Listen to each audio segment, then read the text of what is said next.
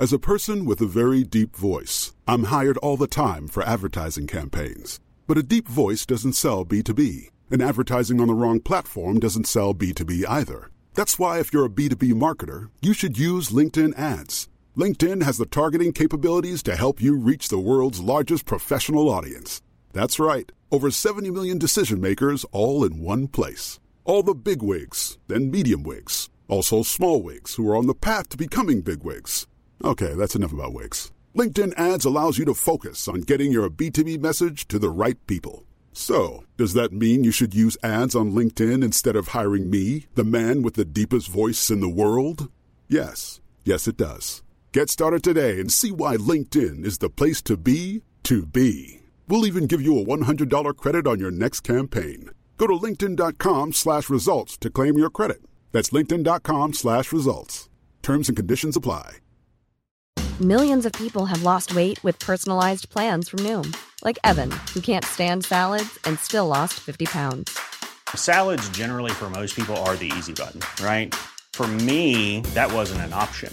I never really was a salad guy. That's just not who I am. But Noom worked for me. Get your personalized plan today at Noom.com. Real Noom user compensated to provide their story.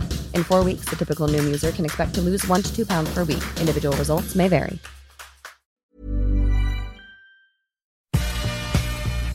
Shut the front door. Are you ready to stump for Trump? And would you stop taking pictures of your sister's going to jail? Cool. I ain't got time for that. I have decided in 2020 to run for president. I spend my life. It's me, Adele. Så synes jeg at du skal prøve å suge pikk 10 ganger i døgnet. No more pussyfooting around.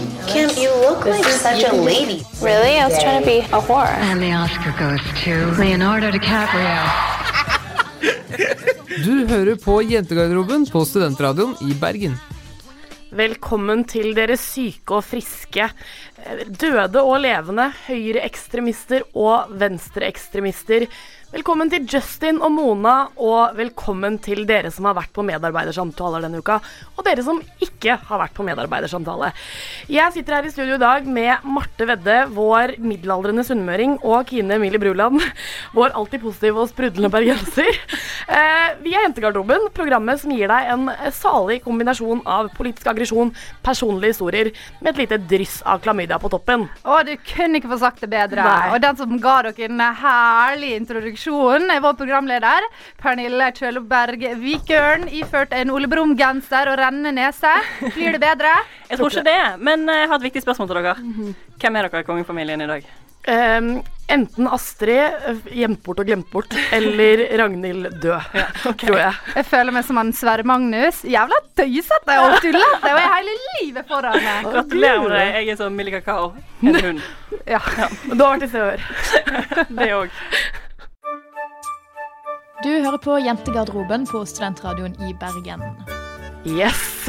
Vi starter som vi alltid gjør. Hva har dere gjort denne uken? Kine, jeg tror vi begynner med deg nå. Fordi jeg har den kjedeligste historien? Det tror jeg stemmer. Jeg har et dilemma. Jeg har takket ja til å jobbe 7 dager, nei 7 dager blir feil, 5 dager neste uke på en barneskole. Men du trenger penger, gjør du ikke? Jeg trenger veldig mye penger, men hvordan skal jeg komme meg ut av alle de andre tingene jeg skal gjøre? For jeg fant nemlig ut at jeg skal skrive 2 oppgaver og ha 2 presentasjoner, og være her da i radioen. Har du noen tips? Slutt på skolen sånn som vi har gjort. Ja. Bare boykott jobb, tenker jeg da. Trenger ikke utdanning for å jobbe i P3, si. Kan jeg bare bruke egenmeldingen min og fortsatt få betalt? Ja. Det kan du gjøre. 3 egenmeldinger, det er veldig viktig å bruke dem. Det er for få som bruker egenmeldingene sine. Det er oppfordring. Benytte dine rettigheter som arbeidstaker. Ja, det mener jeg faktisk. Men da gjør det. Ja, vi bruker egenmeldinga og får lønn likevel, fordi du trenger penger. Det er faktisk 16 dager til stipend kommer, ser jeg nå. Så det er en stund til. Du må leve på får ikke penger for i november uansett, men ja. Jeg har heller ikke egentlig hatt en så utrolig spennende uke, minus at jeg er på dødsleie akkurat nå fordi jeg er syk, i hele kroppen. Men jeg hadde, på søndag så bestemte jeg meg for å gi meg selv et lite klapp på skulderen, for jeg hadde vært på skrevet metodeoppgave hele dagen. Og jeg var ikke ferdig med den, men jeg bestemte meg for at jeg drar på quiz med jobben. Lurt. Det angrer jeg ikke på. Det var altså, hvis du kan tenke deg, Kine, du var ikke der, så jeg bare sier det til deg. Hvis du kan tenke deg, Marte, vi sitter og har quiz, og så det noen som sier, han som quizmaster, jeg trenger en frivillig. Og så hvis du kan tenke deg Marte velg det. Der reiser seg opp og sånn, velg meg! Og det oppgaven hennes det at hun skal høre en sang på øret og synge den til oss, og så skal vi gjette hvilken artist det Og hun fikk hva det? Alanis Morissette-sang, og hun kunne ikke den sangen, så det var sånn Broke, but I'm happy! Og det var altså så festlig. Jeg tror ikke jeg har ledd så godt på kanskje, jeg vet ikke, en måned. Og vi takker deg og hyller deg for det det gøyeste jeg opplevde. Ja, frivilligheten altså. Ja, bare hyggelig at jeg kunne bidra med noe. Jeg har gjort noe litt rart denne uka, som jeg vet ikke helt om egentlig en god avgjørelse eller ikke, men jeg har meldt meg på et TV-program. Ikke Paradise Hotel denne gangen, det for gammel til, men jeg har meldt meg på det nye datingkonseptet Første date. Det gøy! Det veldig gøy! Grunnen til at jeg har gjort det, fordi det mitt favorittprogram når det i Briten. Elsker når disse engelskfolka skal finne seg kjærlighet på første date. Ja, men for det programmet som sånn, da kommer alle inn på den restauranten, alle på første date, og så filmer de rundt. Ja, ok, da jeg med. Og så har de ikke bestemt. De har ikke bestemt, for det trodde jeg første gang jeg så dette, så trodde jeg at de på en måte hadde bestemt at de skulle gå på date, og så bare filmet noen en første date, men de får jo en date når de kommer dit. Ja, de vet ikke hvem det og det veldig spennende. Og så spør de etterpå, så sitter man inne i sånn green room, og så spør de sånn, ja, hvordan gikk daten? Har du lyst til å møte han igjen? Og da sier man enten nei, eller ja. Jeg tror problemet mitt det 2 problem. Jeg tror jeg hadde gjort meg dårlig på TV. Jeg tror jeg hadde kommet dårlig ut av det. Jeg føler at jeg kan være litt dette kan man kanskje overraske på, men jeg kan virke litt sånn streng og sarkastisk og sint.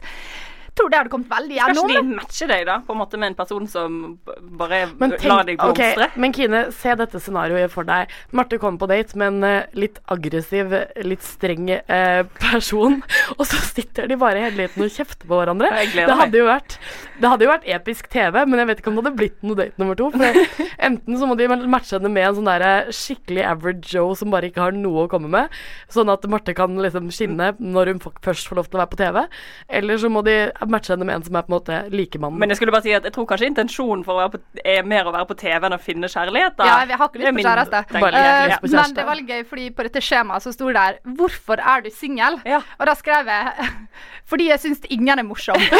Så hvis jeg hadde klart å oppdreve en jævla morsom fyr, så jeg fornøyd. Ok, gøy. Jeg gleder meg til å følge denne utviklingen. Må han være pen og morsom, eller bare morsom? Nei, morsom viktigst, så pen. Ok. Greit, jeg gleder meg til å følge utviklingen, Hei, jeg heter Mikkel, jeg bor med Kine. Match med meg på Tinder. Girls. Før sommeren, når jeg var i The United States of Americas, så snakket dere om på sending en person som hadde skrevet et lukket brev, og så skulle det åpnes etter han var død, for han var døende syk. Ja. Nå har Rolf Erik Eikemo dødd, Rest in peace. Og det har blitt sendt inn masse forslag til hva han skrev, fordi ingen vet hva det så han ville bevise om klarsynte faktisk finnes. Hva tenker dere, finnes det? At det finnes klarsynte? Går det an å snakke med døde, liksom? Går det an å snakke med døde? Jeg tror det, eller jeg vet ikke, for jeg har veldig lyst til at det skal kunne gå an, at det skal kunne gå an å ha kontakt med de som døde. Jeg vet ikke om det stemmer da, men det finnes jo tusenvis av mennesker som mener at de har kontakt med døde, og ja, jeg tenker kanskje at 90% av det de sier bullshit, men jeg tenker at noen må jo faktisk kunne ha mulighet til å ta kontakt med de døde. Ja, ok. Ja, Marte? Jeg så usikker, fordi jeg tror innerst inni mitt hjerte, så tror jeg ikke på det. Altså, jeg tror ikke det går an. Men så synes jeg det litt gøy å late som det går an. Jeg elsker Åndenes Makt. Jeg elsker Lili Bendriss. Jeg synes hele dette prosjektet her det mest spennende som noen gang har blitt gjort. Jeg kan ikke vente til onsdag med å finne ut. Men det jeg synes superinteressant at han Rolf, må jo ha skrevet den mest innviklet og rareste beskjed. Jeg tenker sånn D24, god jul, 3, 8, 6 P4. Liksom, han har skrevet liksom fucka han kan ikke på en måte ha skrevet Carpe Diem. Og så bare, fordi det kan man måtte gjette seg frem til. Så man må jo ha skrevet noe litt sånn intrikat som man ikke klarer å gjette. Men det som sykt jo at det faktisk 2500 stykker som har svart på dette her. Og det ikke bare norske, det jo fra 26 land eller 27 land, og det 25 forskjellige delstater i USA. Så det jo jævlig mange som har svart. Ja, nei, det jo alltid noen fra USA som har de skrevet på norsk, det lurer jeg på. Ja, fordi at hvis han har skrevet på norsk på dette arket sitt, og disse her personene i Uniten eller alle andre steder har klart å tolke det, har de oversatt det til engelsk? Står det på norsk? Altså, hva greien? Dette en reell problemstilling. Fordi jeg kan regne med at Rolf, han snakker engelsk, så han kan sikkert kommunisere med deg på englisken. Men tenk hvis du for eksempel fransk. Det ingen franskmenn som snakker engelsk, jeg hater det. Og så kommuniserer de med Rolf, og Rolf sitter der, ja, hallois, det som står i konvolutten la. Skjønner de plutselig norsk? Får de inn en tolk? Hvordan gjør de det? Veldig interessert i å vite det. Ja, for de kan liksom ikke gjengi det han sier til en tolk heller, for de kan jo ikke språket. Nei, men det jo på en måte, fordi det som at dersom dette viser seg å være sant, så det jo da ca. 20% av befolkningen, norske befolkningen, som viser seg å ha rett, for de tror at man kan snakke med mennesker etter de har gått bort. Og det jo litt interessant, for da blir man jo litt sånn, kan man benekte det hvis det faktisk noen som har klart det da? Det lurer jeg på også. Jeg tror, hvis jeg bare skal være litt sånn veldig skeptisk, som vanlig, så tror jeg at det veldig mye mer vi mennesker i stand til enn det vi tror. Og så vet jeg som hypokonder og angstmenneske at man kan overbevise seg selv om veldig mye syke ting. Jeg kan stirre foten min blå hvis jeg tror jeg har blodpropp i foten. Ja, men det ikke en greie, for det finnes jo kjempemange sånn klarsynte som lar deg liksom, som spiller veldig på dette at du skal få komme i kontakt med dine kjære som døde. Da. Ta for eksempel hun britiske, hun heter Lisa Williams, har en veldig sånn frekk sidskill. Og hun holder jo disse møtene. Hun var i Grieghallen en gang, så sitter de i Grieghallen, og så det jo kanskje 1000 mennesker som der, og så sier han sånn, ja, jeg får inn, det en mann her, han heter Will, liksom. Ja, bare, og så bare sånn, det bestefaren min, og så forteller de historier fra det livet da, og det sånn, jeg tror det sant. Ja, jeg tror det går an. Ja, fordi det som at det må jo være en eller annen sannhet i det, hvis det noen som har klart å tyde det da. Men det som jo at man får jo også en slags anelse om hvor mange som faktisk falske ved å gjøre dette her. Fordi hvis det liksom 3 stykker som har klart det, eller 2 stykker som har klart det, så det jo da 2498 som ikke har klart det. Ja, nå var du flink. Ja, det var imponerende. Men, og da vil du på en måte også legge litt lokk på det at det finnes da. Og det som også et annet interessant aspekt ved det, nå sølte jeg, ikke sølte vannflasken, men jeg mistet vannflasken min i pur aggresjon, holdt jeg på å si. Og det som et annet spennende aspekt med det, jo at Lilly Bendriss, de har drevet med Åndenes Makt i 13 år nå, og hun sier, det ikke noen som ville kommet ut og sagt at dette her bare pur falskhet, liksom, hvis det ikke var sant? Jeg tenker nei, fordi vi har alle sett på Paradise Hotel, og vi vet hvor streng de der med å ikke si hvem som vinner og hvem som ryker ut og sånn, så hvis man har vært med på Åndenes Makt, har man garantert signert eller form for kontrakt. Ja. Men det som kult, at Lilly Bendriss har sagt hvordan hun skal dø. Og jeg har alltid tenkt at det blir den eneste måten vi kan bevise om det hun har rett hele tiden eller ikke. Vet du hvordan hun skal dø? Hun skal bli skutt i en gate i San Francisco. Oi! Det ganske spesifikt. Og så fortalte hun det at hun har visst det siden hun fikk her abilities, som var etter hun hadde vært i akupunktur når hun hadde hatt kreft. Så fikk hun det, og da fikk hun vite det, og så gikk det noen år, og så plutselig fikk sønnen jobbtilbud i San Francisco, så hun var på besøk. Nei, men man hadde jo kanskje liksom ikke dratt dit da. Jeg hadde eliminert det for liksom. Hun vet jo at hun skal dø uansett. Men forbereder hun seg da hver eneste gang hun reiser til San Francisco? Jeg tror hun redd for å dø, for hun vet hva som finnes på andre siden. Ja. Men det som blir spennende jo i hvert fall neste onsdag, hvor det skal avsløres dette her. Dette her, alle våre tvil, eller de kan jo vise seg å være... Ja, jeg håper så sykt at det kommer til å være rett. Og hvis det ikke det, så det sånn, kommer vi som mennesker til å klare å legge det fra oss? I think not. Nei. Så, men jeg vil bare si kudos til Rolf Erik da, som har tatt på seg dette ansvaret. Han klarte å dø før dette ble funnet ut. Det beundringsverdig. Bra jobba. Rest in peace, bro. Du hører på Jentegarderoben med Marte Vedde, Kine Emilie Bruland og Pernille Kjølberg Vikørn. Nå spenningen til å ta og føle på her i studio, for vi litt nervøse. Helt innledningsvis så sa jeg hei til dere som har vært på medarbeidersamtaler denne uken, og dere som ikke har det. Og grunnen til at jeg sa det fordi at vi har vært på medarbeidersamtale, og med vår kjære husnisse og produsent Kasper, og du skal ta opp noe med oss her på lufta, som kom opp i disse medarbeidersamtalene. Jeg nervøs både å være på luften og si det jeg skal si nå. Ja. Hva skal jeg si da? Jeg har vært på 3 fine dates, skal jeg si.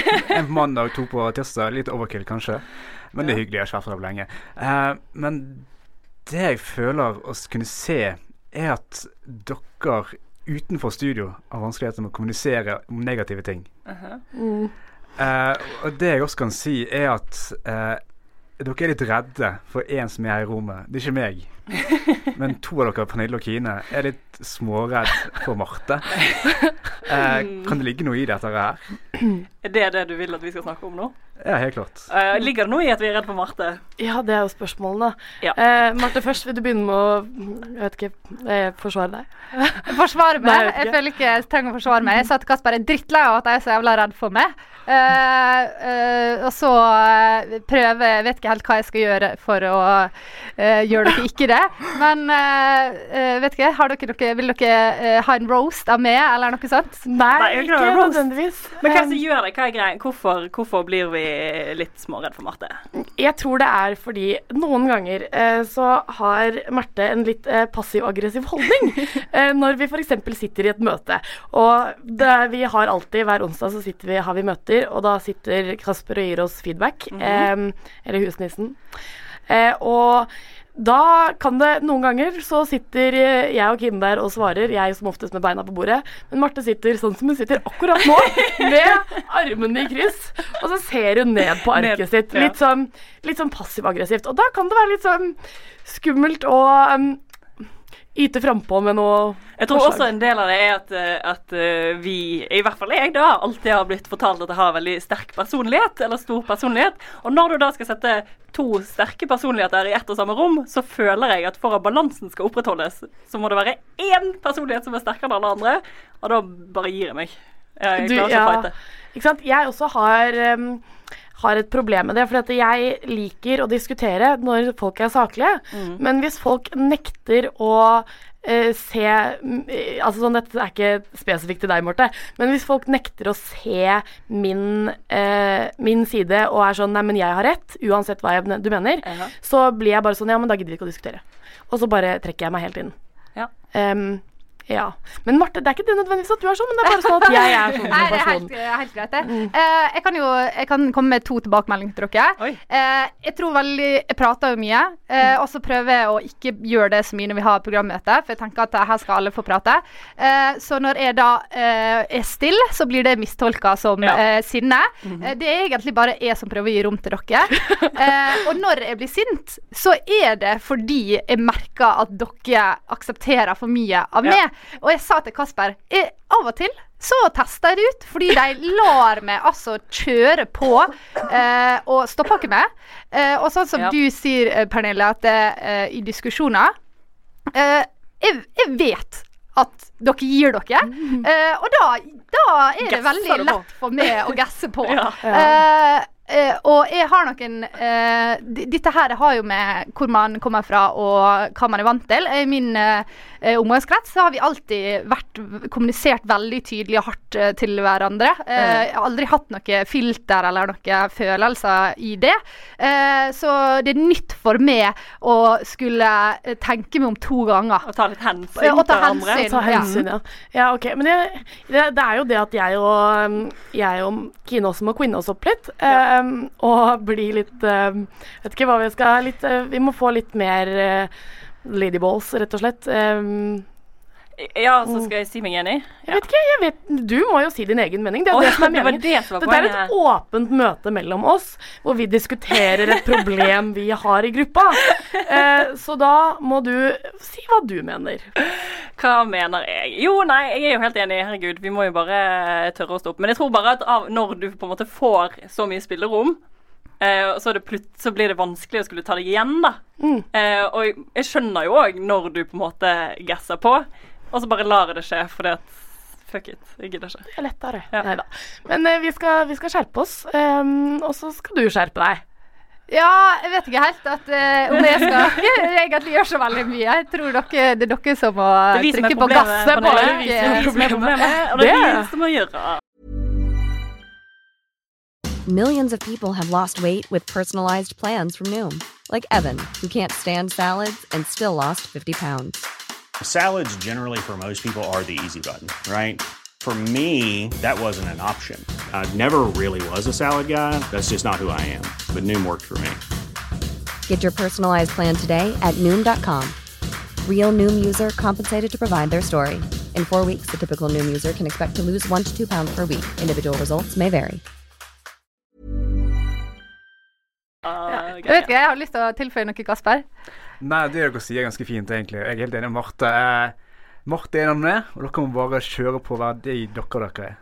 Men det Marte må jobbe med, en ting du må jobbe med, det er passiv-aggressiv holdning. Men det er ikke passiv-aggressiv, det er dere som mistolker mine signal. Det er bare kroppsspråket. Ja. 90% av det man kommuniserer på, det kommuniserer man med kroppsspråket, Marte. Jeg skal prøve å sitte med armene åpne. Ja, hvis du bare på en måte står som en sånn Jesus på korset. Ja, Jesus på korset hele tiden. Det blir mye enklere. Det blir mye lettere for dere, Kan ikke også dere bare fra nå av vite at når jeg sitter med hendene i kors og ser ned i arket, så er det egentlig av kjærlighet for at dere skal få lov til å uttrykke dere for en gang i livet? Oi, au, ja, takk skal du ha. Jeg føler at vi må ta en sånn liten pause nå for å bare klemme hverandre litt, og det skal vi gjøre, og faktisk. Vi legger den død nå. Du hører fortsatt på Jentegarderoben, en podcast her på Studentradioen i Bergen.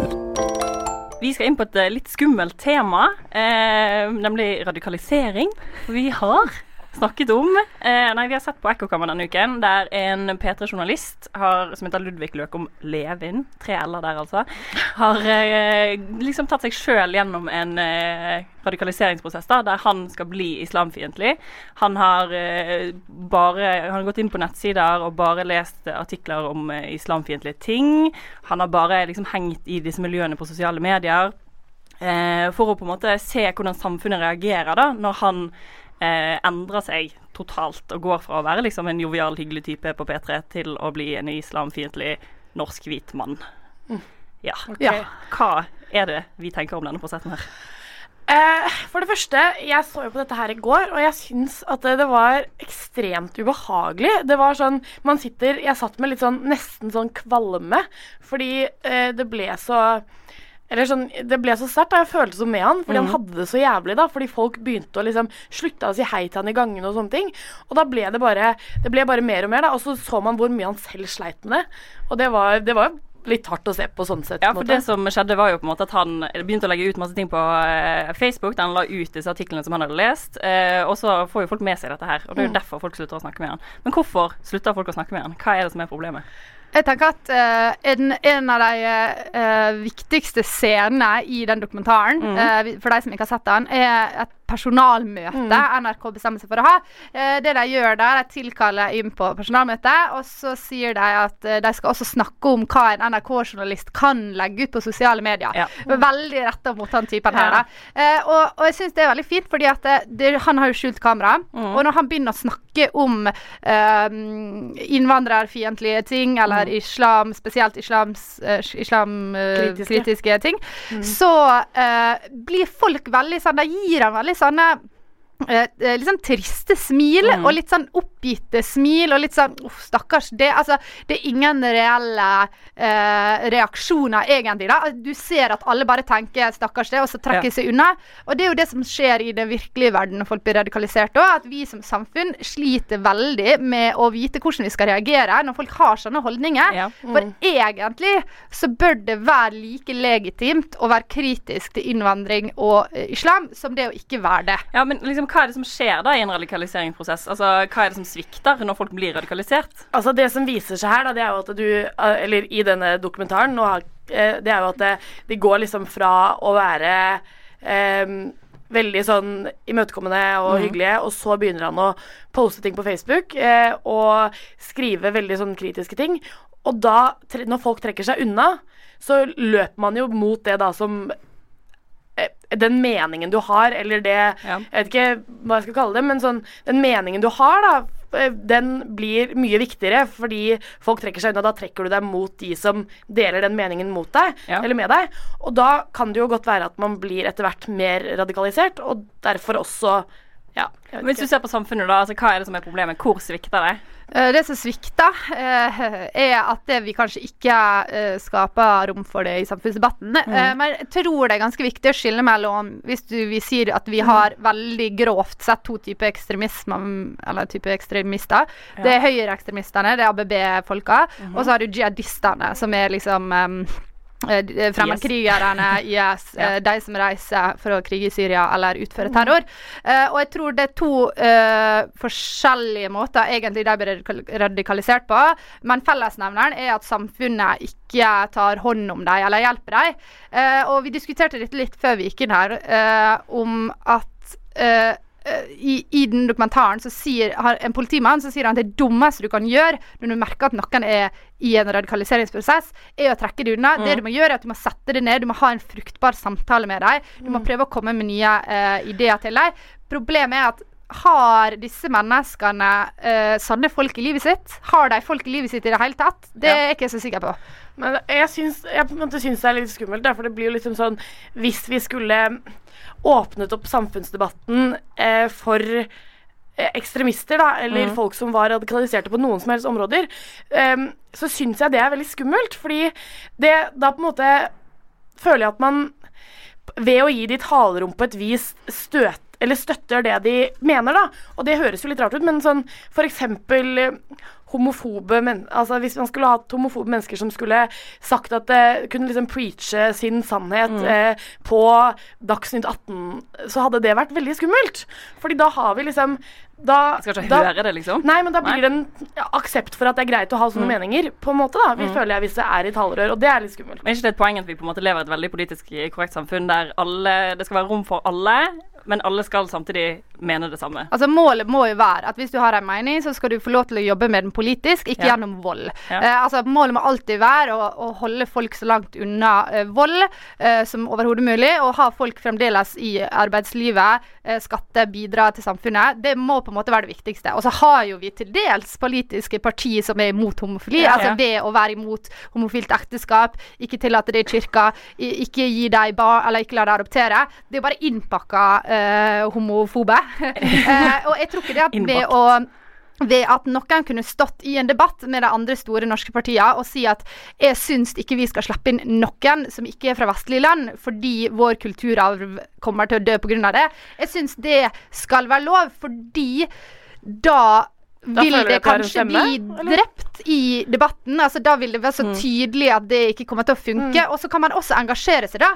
Altså må du engasjere deg politisk, det må være lov det å mene det, men da går du ikke til vold, og du går ikke til konspirasjonsteorier, sånn som for eksempel ABB gjorde. Ja. Men sånn som allikevel da, hvis dette her skal være på store offentlige debatter, og så skal det være en der med disse sterke meningene, og så sitter det en liten kid som har, jeg vet ikke, et eller annet som gærent på hjemmebane, og så sitter han og tenker sånn, det der problemet ligger, ja, med og så han 12 år da, sitter han og bare, innvandrerne liksom, eller, men da får han muligheten til å melde seg inn i det partiet. Vær så god, gå inn på nettet på hemmelige forum og chatte med andre høyreekstremismer og lage store konspirasjonsteorier om at muslimer skal ta over Europa, fordi at du et norsk parti som imot innvandring, så må du forholde deg til fakta på en eller annen måte, og så vil jo da Erna og Jonas komme inn på sidelinja og si hei, dette feil, det ikke en overflod av muslimer i Norge, det ikke sånn at alle muslimer arbeidsledige, det ikke sånn at alle muslimer har lyst til å ta over Europa. Det ikke tilfellet. Men sånn helt på tampen her nå da, har du noen tips til å unngå radikalisering i Norge? Skal vi se her, altså sånn, fordi Jentegarderoben jo først og fremst en kanal for å på en måte opplære folk i folkeopplysning og opplæring, og jeg tenker jo da at vi må jo bare da legge fram at det viktig å snakke med de som har forskjellige meninger fra deg, og la de få litt spillerom i både, og ikke liksom trekke seg unna det. Det veldig viktig, da blir du ikke ekstremist. Og så, ja, hva Og så det veldig viktig å ha organisasjoner og fritidsaktiviteter som unge kan være med på. Det veldig viktig. Idrett, eller for eksempel melde inn i Studentradioen i Bergen. Så har du noe å gjøre på, du kan engasjere deg, fordi at det, til syvende og sist så handler det om å ha noe å drive med, å ha en passion, å ha et fellesskap. Det det alle disse folka, stakkars folka, bare vil ha venner og ha noe å være med. Vi må gi det en annen passion da. Vi sier at vi kan være venner med dere I stedet for at dere går ut på sosiale medier og prøver å finne andre liksinnede. Ikke reis til Syria, ikke begynne å kjøpe gjødsel. Bli med I Studentradioen I Bergen.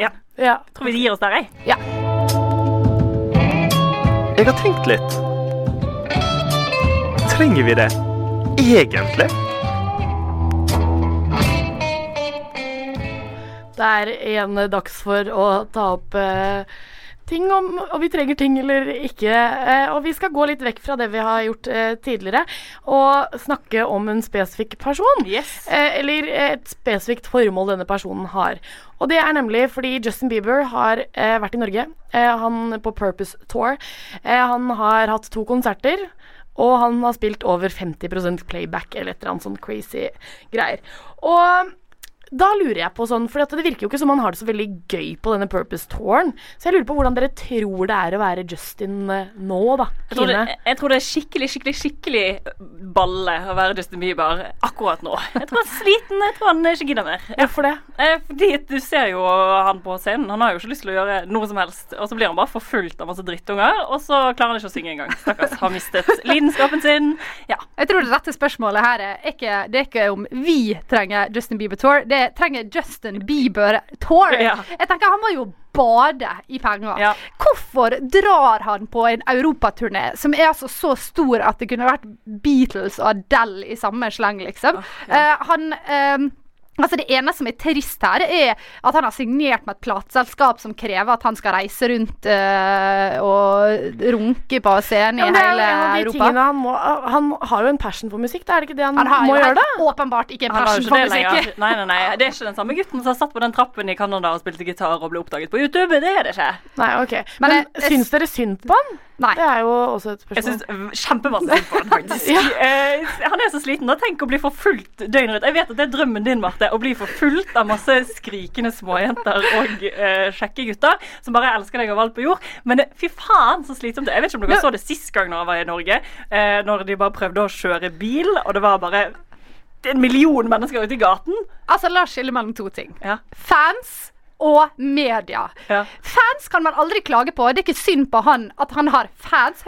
Synd på han at det står hundretusenvis av folk utenfor og skriker på han. Det jo synd på han fordi han ikke kan gå noen sted.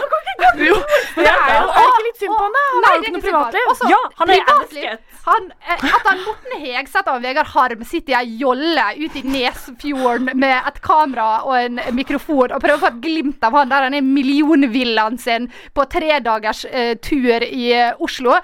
Nei, det kan jeg være med på, men når han da tar turen til Stryn for å leie et helt forbannet hotell for å få lov til å være pittelite grann alene, og så kommer det da 68 år gamle Per Vidar og liksom ringer til seg og hører for å tjene 10 000 kroner og sier, her Justin Bieber. Jeg har funnet han. Og så skjer hva? Det kommer 2 Se og Hør-journalister som har Vær varsom-plakaten så langt opp I ræva at de tør ikke å gå nært bygget engang. De står utenfor, og så får de ta bilder av ham på sånn 45 meters avstand. Ikke synd I han.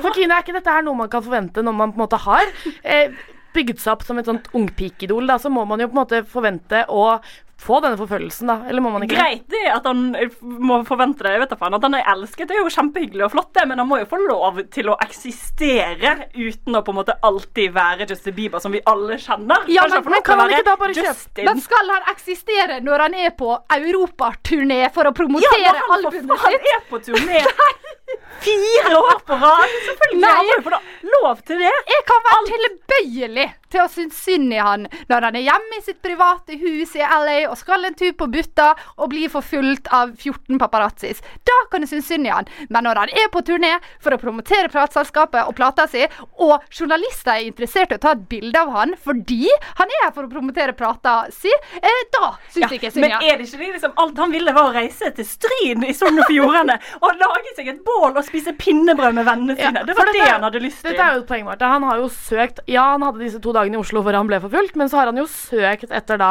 litt privatliv og frihet, og da har han kommet til Norge, som et ypperlig sted å få privatliv og frihet, fordi vi jo ikke mange menneskene, og da bør han ikke da få det når han har leid et helt fuckings hotell, liksom. Ja, men jeg skjønner ikke helt hva dere prater om. Det ene som kom ut av Strynbesøket hans var et bilde med han med rød lue gjennom vinduet på sykt lang avstand. Du kunne trodd det var en Ola Thon, liksom. Så langt unna var det. Ja, nei, jeg bare synes det tullete da. Hvorfor skal vi jage etter han? Han promoterer jo ingenting når han har tatt seg ferie. Hvorfor skal vi følge etter han? Hva det som så jævlig interessant med at han der? Det skal jeg fortelle det, fordi at her i Norge er vi veldig opptatt av å ha masse arbeidsplasser. Vi har veldig mye ledighet, og vi må ha jobb til de som sitter i Se og Hør, og ikke har lov til å skrive. De har ikke lov til å skrive om kongefamilien, de har ikke lov til å skrive om utroskap, eller sexskandale, ingenting. Det eneste de trenger et lite pikslete bilde av Justin Bieber på et hotell i Stryn. Det må da være lov. Ja, men det ikke problemet ikke at noen har tatt det ene bildet. Problemet at han ikke får lov til å dra noen steder og være seg selv. Men kan han ikke, altså sånn, fordi det jo mange andre kjendiser og store artister som får lov til å ha litt privatliv. Og hvorfor da han et unikum som ikke får det? Det fordi han har valgt å promotere seg selv som et menneske. Men det han som har det. Ja, men det jo han som har signert med til plateselskapet da. Ja, når han var 10 og et halvt. Ja, men han kan jo ikke komme seg ut av det hvis han vil da. What the fuck, nei? Selvfølgelig kan han det. Ja, fortell meg hvorfor. Han kan bare slutte. Men hvis han slutter, så får han ikke lov til å skrive musikk. Det klausuler på det. Nei, han kan jo slutte å produsere for et plateselskap, og så kan han lage musikk selv. Nei, det hadde Marion Raven problemer med, fordi alt hun produserte. Det samme som Kesha. De hadde problemer med dette her. Ja, jeg skjønner at det blir et problem, men Marit Larsen har vel strengt talt kommet ut med mer musikk. Ja, men hun har sitt eget produksjonsselskap. Hun ble jo dumpet først da. Han må bli dumpet først, og så kan han gå og gjøre det. Det det som greia. Ok, men vi må komme til spørsmålet her, som trenger Justin Bieber egentlig Purpose Tour? Nei, altså jeg jo enig, han trenger jo ikke det. Nei, det jo veldig sliten. Men vi sender både hatmail og kondolanser til deg, Justin, for at du har det så vondt på Purpose Tour. Det ikke bra. Hei, Torvald. Hva din favorittgarderobe? Nei, i hvert fall ikke guttegarderoben. Der det så mye piss og dritt. Jeg tror det må være jentegarderoben. Yes, favorittgarderoben jentegarderoben. Det ikke så veldig rart. Vi ferdig for i dag, vi jenter, men vi har et par sånn kunngjøringer. For det skal skje noe denne uka. Ja, skal jeg begynne? Du begynner. Vi skal ha en konkurranse. Vi har jo ikke hatt konkurranse siden vi har sparkesykkelkonkurransen. Den gikk veldig bra, så vi skal offentliggjøre en konkurranse i dag, der dere kan vinne en James Trond-genser. For de som ikke vet hva det så disse dritkule genserne med ansikt på. Ja. Man kan få Sylvi Listhaug i hijab. Man kan få Panda og Putin. Ja, Mulla-kreka kan man få. Aldri sett det. Veldig mye forskjellige kule gensere. Vi skal bare ha en veldig enkel konkurranse som sikkert kommer til å handle om å like og kommentere noe. Som vanlig. Så gå inn på Facebooken vår. Jentegarderoben på Facebook, Jentegarderoben på Instagram. Følg oss, så kan dere få bli med i århundrets konkurranse. Og ikke bare det, vi har jo også utesending på lørdag i leiligheten til en venn. Hvis dere vil komme på den, så send oss en Facebook-melding eller en mail på jentegarderob-tallet 1 @gmail.com, så skal dere få komme. Yes, last ned podcast, det har du jo allerede gjort, men det også en lytter som har etterspurt litt sånn introduksjon av hvem vi så hvis du følger med på Instagram og Facebook nå, så kommer det noen videosnutter som presenterer oss som de ekte personene vi Ja. Men vi ferdige, vi. Skal vi avslutte med litt tips, eller? Ja, det må vi nesten gjøre. Kine eller Barte, dere kan velge hvem som begynner. Jeg kan begynne. Mitt tips hvis en venn av det holder på å bli radikalisert, sett deg ned og ta en god prat, eller jeg skal ikke si det på den, men ja, gjør det. Ja, okay. Ikke vær redd for Marte. Hvis du har kjøpt billetter til Justin Bieber Tour, så selg de. Ja.